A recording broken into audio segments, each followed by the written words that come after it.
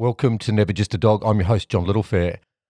And in this episode, we have a very special guest, the remarkable and passionate Dylan Wilson, whose journey through the world of animal care and conservation has left a lasting impact on both wildlife and people. We'll explore his passion for wildlife conservation, the heartwarming stories from his time in the zookeeping industry, and his current endeavours, which involve providing support and comfort to pet owners during their most challenging moments. So let's dive into this captivating conversation with Dylan, a man whose love for animals and commitment to making a difference will inspire us all.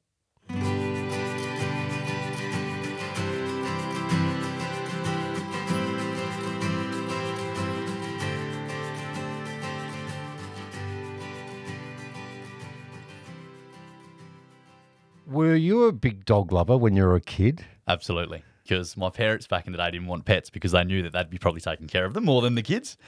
But I still remember we got a Maltese Shih Tzu. Well, I was probably 5 at the time. And to be honest, she lived right through until she was 15 years of age. So it was incredible. And she was our family dog at the time. Her name was Katie. And to be honest, she probably started that animal loving side of me, you know, and really bringing out, wow, animals don't judge. They're amazing. They're just the best. So, yeah, no, we definitely did. I'm fascinated by your career as a handler. Did it start at Taronga Zoo? Yeah, so, I mean, to be honest, for as long as I can remember, I wanted to be the next Steve Irwin. And for as long as I can remember, I wanted to be a zookeeper.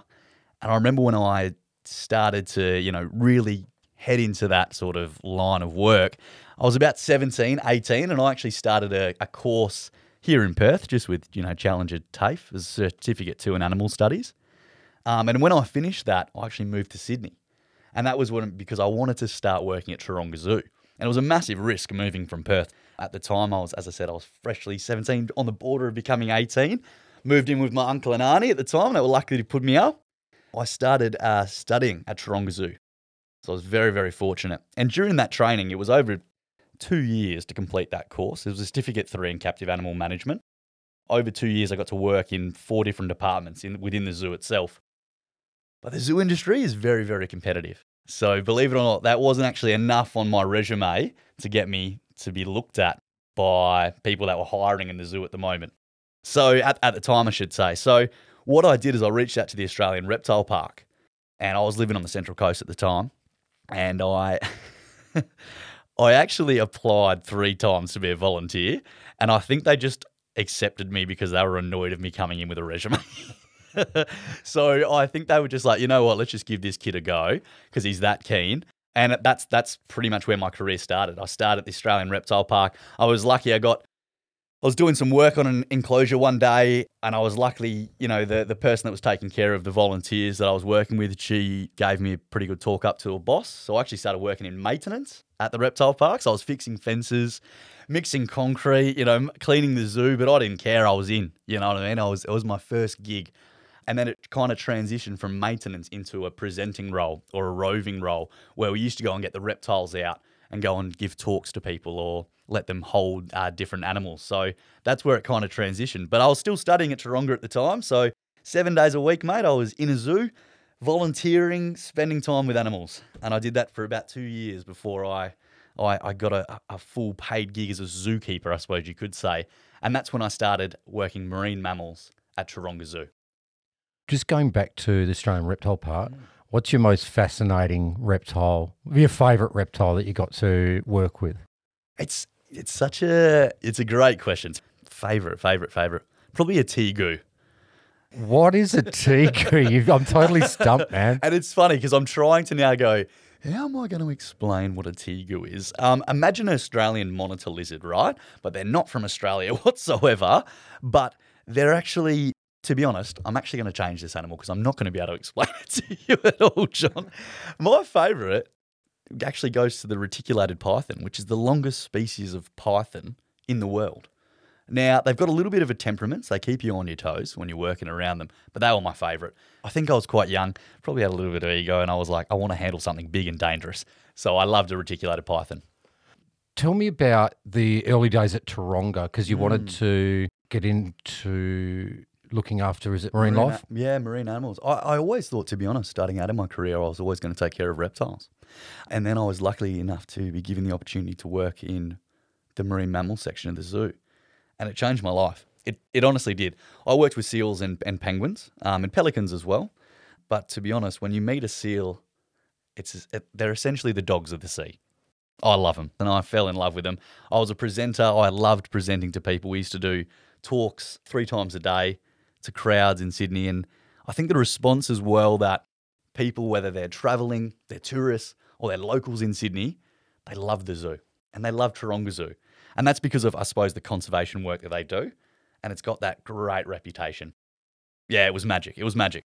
Taronga's approach on doing talks, probably the leader in conservation talks here in Australia, out of all the zoos.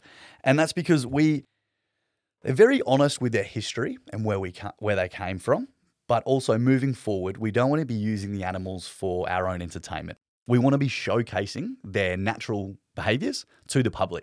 So we used to do 3 talks a day. The first and the last talk were Seals for the Wild. Now, essentially, this was a conservation talk, and it was showing the public the behaviours that we would display the behaviours that we taught to the seals and the reasons for these behaviours, but also what is impacting seals in the wild right now. So it was incredible, and people loved it. Those are probably the shows where you are going to see people getting splashed, things like that. We're interacting with the public. But then we used to do a midday talk, and that was a training talk. Now, this was a different type of show, and it was something new that we started to do whilst I worked at Taronga, and it showcased every behaviour, or most behaviours, that we would teach the seals. And we would say there's a reason for this. Because I think the stigma on zoos is an interesting one. And it's something that we could probably talk for hours on. People are either anti-zoos or people are, we love zoos. There's no real in-between. Whereas this training talk, I suppose, showcased, yes, we are asking a seal to do a flipper present, but there's a reason for it. Because when we bring the vets down, we had a vet hospital at the zoo, and the vets come down to check on the seals, we could just ask the seal to present its flipper, and it could be examined by a veterinarian. There's no stress response, because the seal knows if I present my flipper, I'm going to get a reward, nice and easy, and they're also getting checked by a veterinarian. So I suppose it was a great talk for the public to realise if we're making seals do different things, or you'll see us making this. I shouldn't say making. That's a terrible way. But if I'm asking a seal, I should change my language there. If I'm asking a seal to do a behaviour, there's a reason for it. There's a reason for its health. It might be health related, or it might be naturally occurring in the wild. But we want to mimic that wild behaviour, so we're asking a seal to do it in captivity. So, yeah, it was very, very interesting. And that was kind of the midday talk. And I love that one because I think people were then able to go, you know what? I thought seals were going to balance balls on their nose. I thought this was going to happen. You guys aren't doing that. And I love it. You know, people used to come up to us after the show and go, wow, that was great. That was fantastic. Because I didn't realize there was a reason for you asking the seals to do these sort of. You must have got pretty close to them because you say seals are the dogs of the ocean. They are the dogs of the ocean. Absolutely. I mean, we had an Australian sea lion. That was one of the species. We had a Californian sea lion. We had a New Zealand fur seals. So we had an array of different species at Taronga.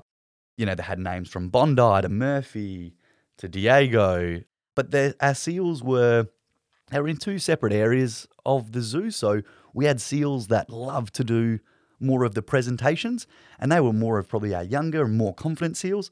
And then we had the greater lower GSO, or lower Greater Southern Oceans precinct, where we had our seals that wouldn't do presentations. They'd still get training, but they were down in the other section of the zoo. But yeah, so they are, they're the best, but I couldn't actually tell you every single name because we'd probably be here talking for a long time. How long did you spend at Taronga Zoo? And did you stay just in the marine life section? I was a bit of a mover and a shaker. I moved around a fair bit. I stayed working in marine mammals as my zookeeping section, I should say. So I was a zookeeper in that section, but I also worked in guest experience. And we used to do this great thing called like Roar and Snore, where people can stay over at Taronga Zoo, and then we take them on tours. And I think it was definitely the reason I became a zookeeper, I used to think, I just want to work with animals, I want to showcase them. And that was why I became a zookeeper. But the more and more I worked with them, the more I realized that no, the reason that I wanted to work with animals is because I wanted to give them a voice that they don't have. And that was through conservation. So these roar and snore programs are great because you get about 20 guests and they stay over at the zoo. But you go around after hours showing them the animals. Now we have certain torches that obviously don't affect the animals, so we're not shining torches on. We're pretty much walking around in the pitch black, but it's incredible because the zoo comes to life overnight, kind of like the night at the museum. And the guests love it. But we're able to give those heartfelt, strong, personal conservation talks to a smaller group of people. And I still remember there was this one time where we were walking through tigers and we were giving our talk on tigers and the conservation surrounding Sumatran tigers. And we were chatting about enrichment. And enrichment is something that we do as zookeepers to bring out natural behavior within our animals. And for the tigers, that's scent-based enrichment. Now, what the zookeepers do is they actually spray certain colognes in the exhibit, and the tigers love it. They go around sniffing all the different types of cologne. And one of the tigers loves Chanel No. 5. And I remember giving this talk, and there was this couple, and they said, "Oh my God, I can't believe these tigers love Chanel No. 5. This is incredible." And I said, "Yeah, it's great for enrichment. It's very expensive, so we don't tend to use it that often. You know what I mean? Zoos we're conservation organisations. We're non-for-profit as well, so we're not going out and buying this Chanel No. 5. It was actually donated to the zoo from people." About a week later, parcel arrived for Roar and Snore. This couple had gone and bought 6 bottles of Chanel No. 5 and said, "For the tigers, loved the Roar and Snore. We want to come and see the tigers again." So I know now that if I want to date a tiger, Chanel No. 5, baby. Chanel No. 5, you're on. What else did you do at Taronga Zoo? Was it another department that had a big impact on you in particular? I think when I was studying, I was some of my practical training was down in the vet department. And I was very lucky. I had 2 mentors that were absolutely incredible in the vet department. And to be honest, they're pivotal in my career and continuing on in the zookeeping industry. But I feel like the vet department really opened my eyes to, one, the amount of work that Taronga Zoo does with animals that are brought in from the members of the public or animals that beach themselves and then rehabilitate and release. But also, it kind of showed me that, unfortunately, sometimes animals do pass and there's just nothing we can do. But if there's nothing or if we have done everything we can do, the one thing that we can do when they have passed is show them respect. And that was something that I learned in that department. Unfortunately, we did have wildlife cases. They can't all be saved. And if I could change one thing in the world, I would change that. But we just can't. So I think that really, it started the realization for me that, yes, if we have done everything we can, and an animal does pass, we still need to respect that animal. So that was a real eye-opener for me. You then cross over to the Irwin Family Zoo, the Australia Zoo. Mate, tell me how that happened for you. Kind of a dream come true, I'm going to be honest with you there, John. I still remember I actually applied, similar to the Australian Reptile Park, I applied for Australia Zoo a handful of times, but I didn't have the experience. And after I'd done all these things at Taronga, Australian Reptile Park, and I'd done other things, voluntary as well, I'd applied for a reptile keeping position, and I was fortunate enough to get the call up and come up and be a reptile keeper. Now, that meant leaving my life in Sydney, driving to the Sunshine Coast, knowing no one, and just risking it all for this job at Australia Zoo, which had a probation period of 6 months, so it might not have worked out. But I did it, and I was very fortunate at the time that I actually started working there at the same time as a best friend of mine started working at the zoo. So it was great. We were able to move in together and things like that. But it was a great time. As I said, John, it was a dream come true for me. So did you take a liking to the crocodiles there? Or was it, when you think reptiles, obviously there are so many, but when you think Irwin family. Absolutely. One thing comes to mind straight away.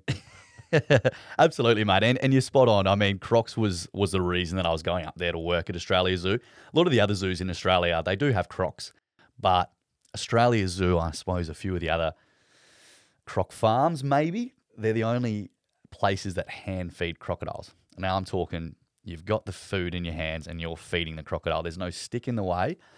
And that was a massive draw card for me. I wanted to feed crocodiles. Unfortunately, I wasn't there long enough to feed a crocodile, actually, John, but I still love the experience.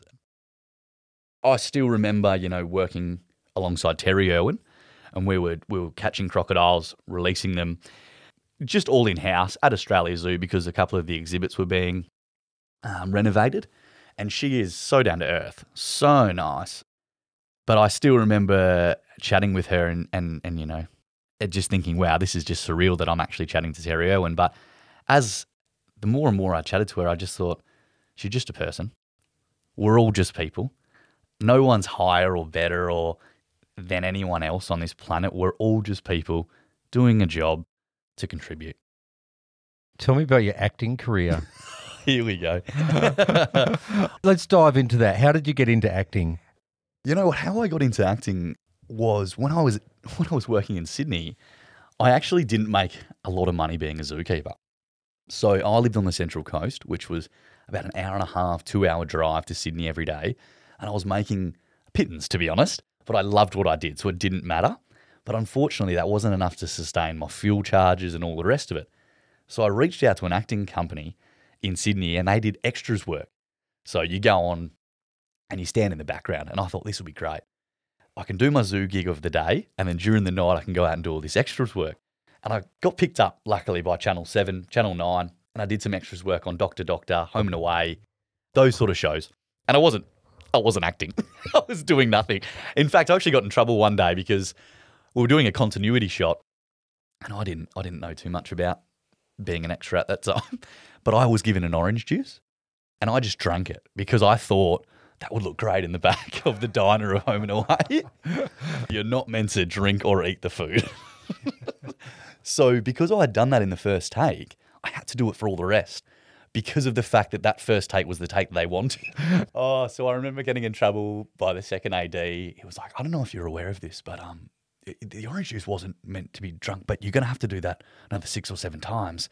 Yeah, don't drink anything, but don't forget to finish this orange juice off. So I remember coming back the next time, and I thought, that's it, Home and Away will never hire me again. But luckily enough, I came back a few more times. And I remember saying to the rest of the extras, guys, don't eat the food and don't drink the drink because you're not meant to do it. And it was definitely one of those things that, as I said, it kind of gave me that little bit more income. So I was able to pursue my career in zookeeping and working at Taronga. Did you come back to Perth to work at Perth Zoo? I did decide to come back home before I worked at Perth Zoo. I worked for a mining company for a couple of years, and then the FIFO life just really wasn't for me. So I was very fortunate enough to get a job at Perth Zoo, and I worked in exotics there. So I worked with primates, and I worked in the ungulate section. So we're talking giraffes, rhinos. They are the best. And honestly, to be honest, as I said, I wanted to start as a reptile keeper, became a marine mammal keeper, fell in love with marine mammals. It was like that when I worked with ungulates. So an ungulate, just so everyone's aware, is an animal that has got a hoof or a hoof. And that's what we class ungulate species as. So a sheep is an ungulate. So a giraffe and a rhino are classified as an ungulate species as well. So yeah, but I fell in love with giraffes as soon as I started working with them. They're incredible. And especially rhinos as well. I mean, rhinos are essentially just large Labradors. They're incredible. They've got such a personality about them, and they're very, very playful. I thought they'd be quite shy and timid, but once you build a relationship with them, they just accept you in. They're the best. Let's talk about giraffes. Was there Absolutely. one you really bonded with more on an emotional level or spiritual level in a sense? Yeah, big time. I think one of the females, her name was Ellie. She's gorgeous. She was a giraffe that we actually got in a transaction with Australia Zoo because we work on a conservation breeding program with our giraffes. So they're an endangered species. And Ellie, I just liked her because she had attitude. She never did what she was meant to do. She was her own independent woman, and I just love that about her. But the giraffes as a whole, quite a skittish species, not really making a lot of bonds with their keepers. But there was the opposite. They were so friendly. Yes, they are skittish. I mean, a leaf would fall off a tree and they'd run. That's how skittish giraffes are. But they built such a connection with the giraffes, and we did a lot of training with them. I was very fortunate because when I started on giraffe rhino round, both of our female giraffes were pregnant. So I was very fortunate that I actually got to see 2 giraffe calves be born at Perth Zoo. And during that time, it was magic. I mean, we have two babies running around. It's exactly what everyone says, about a baby. They're a lot of work, but they're worth it because they're so cute. And it's also great for the species as well because they are an endangered species. So to have 2 at once was absolutely incredible. And we had to hand rear one of them because one of the females, it was her first time giving birth. So she wasn't the best mum, but this can happen in the wild. Very, very common that the first calf that they generally give birth to doesn't go that well. So we gave Ellie a bit of an opportunity, but there was obvious signs that she was not going to take care of the young one. So we had to step in and hand raise a giraffe. So, what's his name? And is he still there at the zoo? Yeah. So his name is Akiki, and I believe he's still at the zoo. And he was a boy. And yeah, he was gorgeous. I mean, he's going to be a very good-looking male giraffe. He's going to be tall, dark, and handsome, as we say. But it's going to be great for his species as well. So he'll probably go to another zoo. I'm not too sure what Perth Zoo's plans are for him at this time. But when I was working there, potentially he might have gone to another zoo to, continue on the conservation breeding program. Tell me the hardest things about that role that presented for you. Yeah, big time. And I'm glad you brought that up, actually, John, because I think we definitely, we put this facade over zookeeping or zoos as a whole. And, my hero growing up was Steve Irwin, and watching him on the TV and watching what he does was so amazing. And the amount of people that, would come up to me on the street all the time, you work at Taronga. Wow, you must have the best job in the world. I'd go to the shops in my Australia Zoo uniform after work. Oh, what do you work with at the zoo? I can't believe you work there. There is this next level kind of feeling to it. But in saying that, it definitely does have its downfalls, like every job and like every career. And that's because you do take everything that you do every day super personally because it affects the welfare of your animal. I used to say to people, people go, oh, how come your job's so stressful? You just take care of, animals, mate. It must be the best. And I would always say, I take the role as seriously as if this animal doesn't get this today, that's it. They don't get it. There's no, plan B. If I don't give this animal the best welfare that I can within my day, I've let that animal down. And imagine if you took care of 30 animals. You know what I mean? So it's a lot. It's very taxing mentally on you, especially on your physical health, because it is quite a physical role. But and that was probably the reason why I was ready to leave the industry when I was at Perth Zoo. And I think working in that industry for as long as I did, I met so many great people and had so many great experiences, like genuinely that I still pinch myself. What do you do now? I'm really interested in what career path you took. Yeah, well, now I work for one of the largest pet cremation companies here in Australia. So I kept those skills in animal care, but I suppose now I focus on something very similar to animal care, but in a different way. So we're all about obviously, taking care of people when they're experiencing probably their worst day. The level of care that my company gives to every single client is amazing. I'm very fortunate. I've worked in every department within the company, and I've returned pets home to clients, and it's surreal because you're essentially when you give a pet's ashes back to a client, it is very emotional, and 90% of the time the client is very emotional, but they're thankful, and that's the thing. I've never been thanked and it's not about being thanked at all. It's not about people saying thank you at work at all, but I've never been thanked so much than working for the company that I do now, and because of what we do for the client. We've had clients say to us, I didn't even know pet cremation was a thing before this, and this is the best thing that was the worst thing that's ever happened to me, but it's the best outcome. You have helped me grieve my pet, and without this process, I don't know how I would have got through it. And that speaks volumes. So just being able to be available for clients when they're going through a real tough and difficult time, we're there for them, is so rewarding. Very, very rewarding. How long have you been with Lawnswood for now? So I've been working for the company for around 2 years. and I work in relationship management. So I work with the vets in the industry, which I love. Chatting with vets all day is a lot of fun, and we have a lot of great clients. But as I said, working in every department, I think has helped me a lot within this role, because the best thing about the company that I work for is that we are transparent. It's an honest approach. And if a client asks a question, we're always going to give a truthful and an honest answer. We even have certain things where clients can actually do what we call a viewing cremation.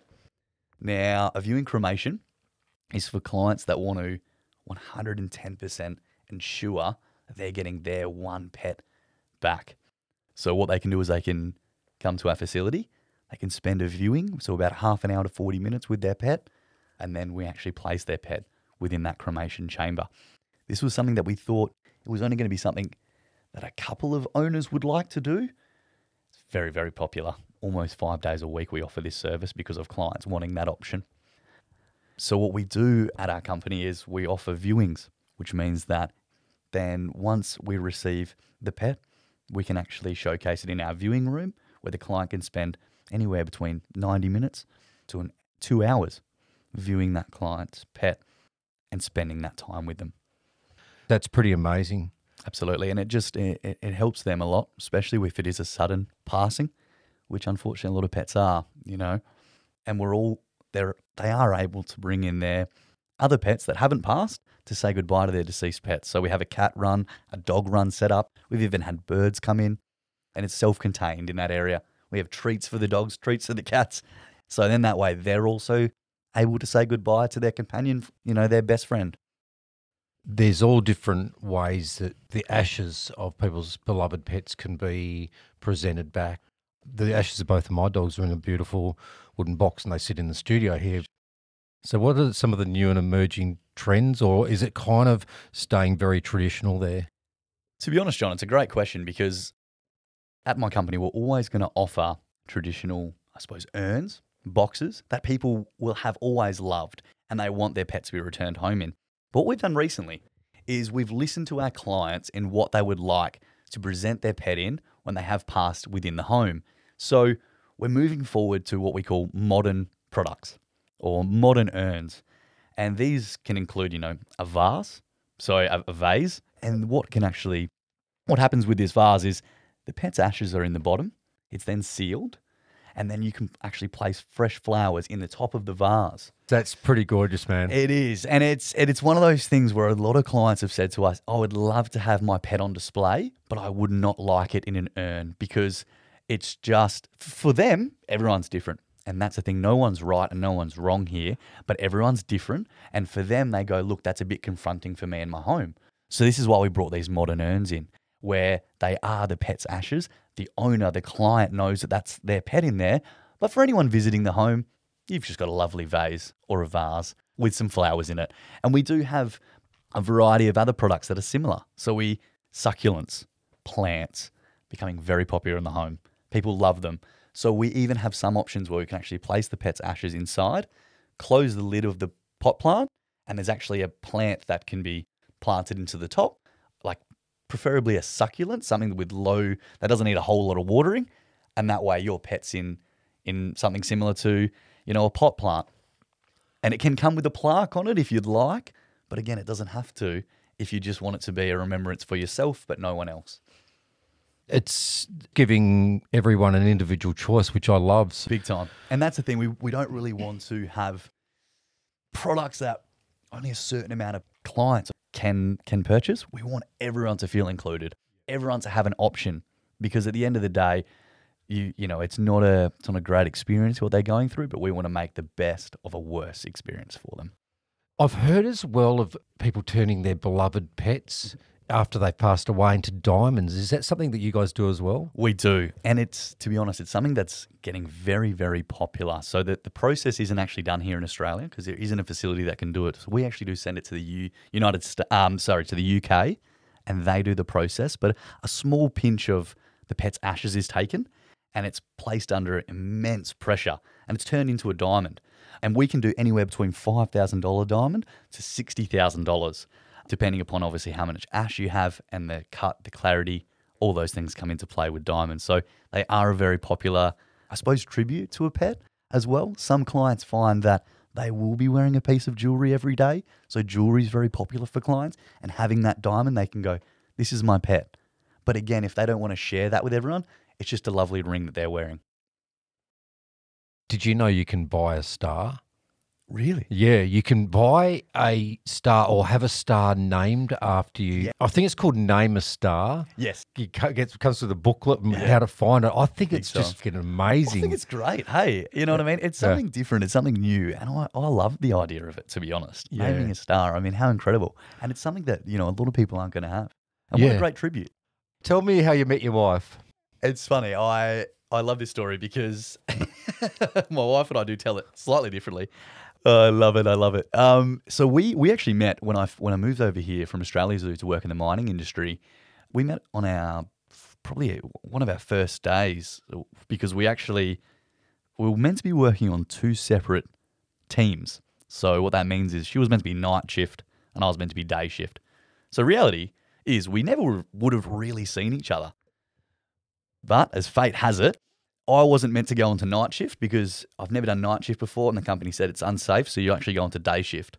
So my wife and I actually spent the full week in a computer room doing all these online portal things that you've got to do, your OH&S, and that's it. So we did 12-hour shifts, so we had 12 hours to talk for over a week, and that was it. We fell in love immediately. And then we did go to separate shifts and we only saw each other for, 5 minutes or so. Funny story. I don't know whether this actually is funny or a little bit cheeky, but I was really nervous to get her phone number. And I didn't really want to just ask because if she said no, which is totally fine, it just would have been a bit awkward. So I thought, how do I ask for her phone number? And she said to me, hey, you like reptiles. I actually found there was a lizard outside my donga last night. Here's a photo. Anyway, it was a super basic lizard. I think it was a bearded dragon or something. But I actually said to her, this is a critically endangered species and no one's seen these for years. So do you mind if you just send me that photo to my phone? Because then I'll just send it around to my friends because they'll be shocked that you found this. Was it like a gecko or something? I think it was something super basic, like a bearded dragon. Looking back, I mean, absolutely. The ethics, we could chat ethics all we want. But she said, of course, I'll send this on to you. Funnily enough, she had 2 different SIM cards because the SIM didn't work up at site. So she would swap it out every week she'd go to work. So on break, she'd swapped out a different SIM, which wasn't her phone number. But I had texted that number and said, hey, do you want to maybe catch up, go to the beach? No reply for a whole week, John. Oh, no. Shot down in flames, buddy. Shot down in flames. And I was so embarrassed. Go back to work the next week. We then, as fate has it, we on the flight, we were put next to each other. So awkward for me because I just thought she just hadn't responded. So I was like, look, this is awkward, but it is what it is. It's more than fine. Then I saw her swap over a SIM card and then a text came up, which was from me.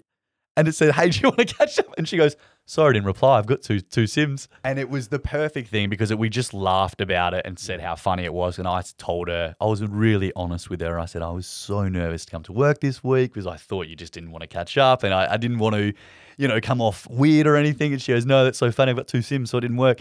Anyway, we ended up catching up the next break and the rest is history, mate. There's a pretty big question I want to ask you. Please, John. Tell me about Wilson. Wilson, yes, he's our first baby. So he's 2 now, 2 years old. Crikey, that time flies. He's our pet golden retriever. My wife and I got him 2 years ago, and we always see him as our first baby, to be honest, John. Your first dog is always your first baby. But he's incredible. Absolutely incredible. We actually, when we got married, my wife and I, we changed our last name and we actually created a new family name, and it's Wilson. Because we're realistic. Unfortunately, Wilson does have to pass on one day, but his legacy will always live on in our family name. So that's the way that we'll always remember him by.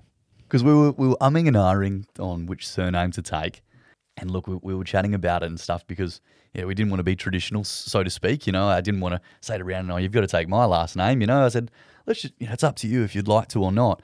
And then we came up with this idea and we said, oh, if we were going to change our last name, what would it be though? We had all these names written down and we thought, you know what would be great? Wilson. Because people will always ask us, oh, where's your last name from? And even in 20, 30 years, I'll always say that was the name of our first child, our first pet, Wilson. That is incredible. I've never ever heard that anywhere. It's one of those funny things when you change your name, you realise how much of your life is created in, email addresses and things like that. And you go, crikey, I've got to change all these. So I'm just going to keep my old email address. And my wife's had to do that as well. So there's a lot of paperwork involved. That is so cool, man. A bit different. And you've got a little baby now. I do, little Marlo. And his middle name is Wes, after our second dog, Wesley. So his full name is Marlo Wes Wilson. So he'll always have a great story to tell. Named after our first two kids, really, as we always say to him. So, no, he's fantastic. Keeps me on my toes, that's for sure. This has been incredible having you in here. I love hearing your story, and you're still a young fella. Things are just starting for you, and can't thank you enough, mate. Most welcome, John. Thank you so much for having me on, mate. I really do appreciate it. Love what you do. Thanks, mate.